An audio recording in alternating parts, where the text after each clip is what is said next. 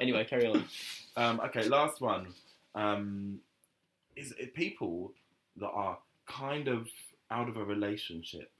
So I had this where someone was talking. He's like, yeah, I know I'm single, but we've still got this, and we're still kind of together on this sense. And it's like, no, okay, either you are or you're not. There's no grey Like, area. there's no, yeah.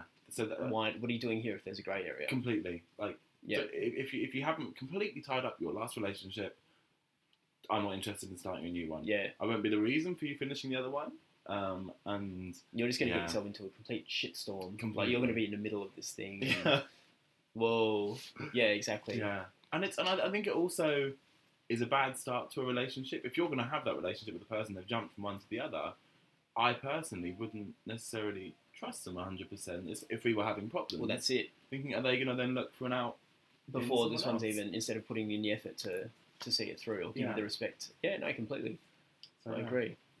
But they're kind of all of your deal breakers. Yeah. Yeah. But some of them I think quite common, but yeah, I think so. I think a lot of them, we agreed on. There's definitely some on there that are on my list as well, and there's some that are you focused. But I think that's the good thing, is that we all have our own little idiosyncrasies.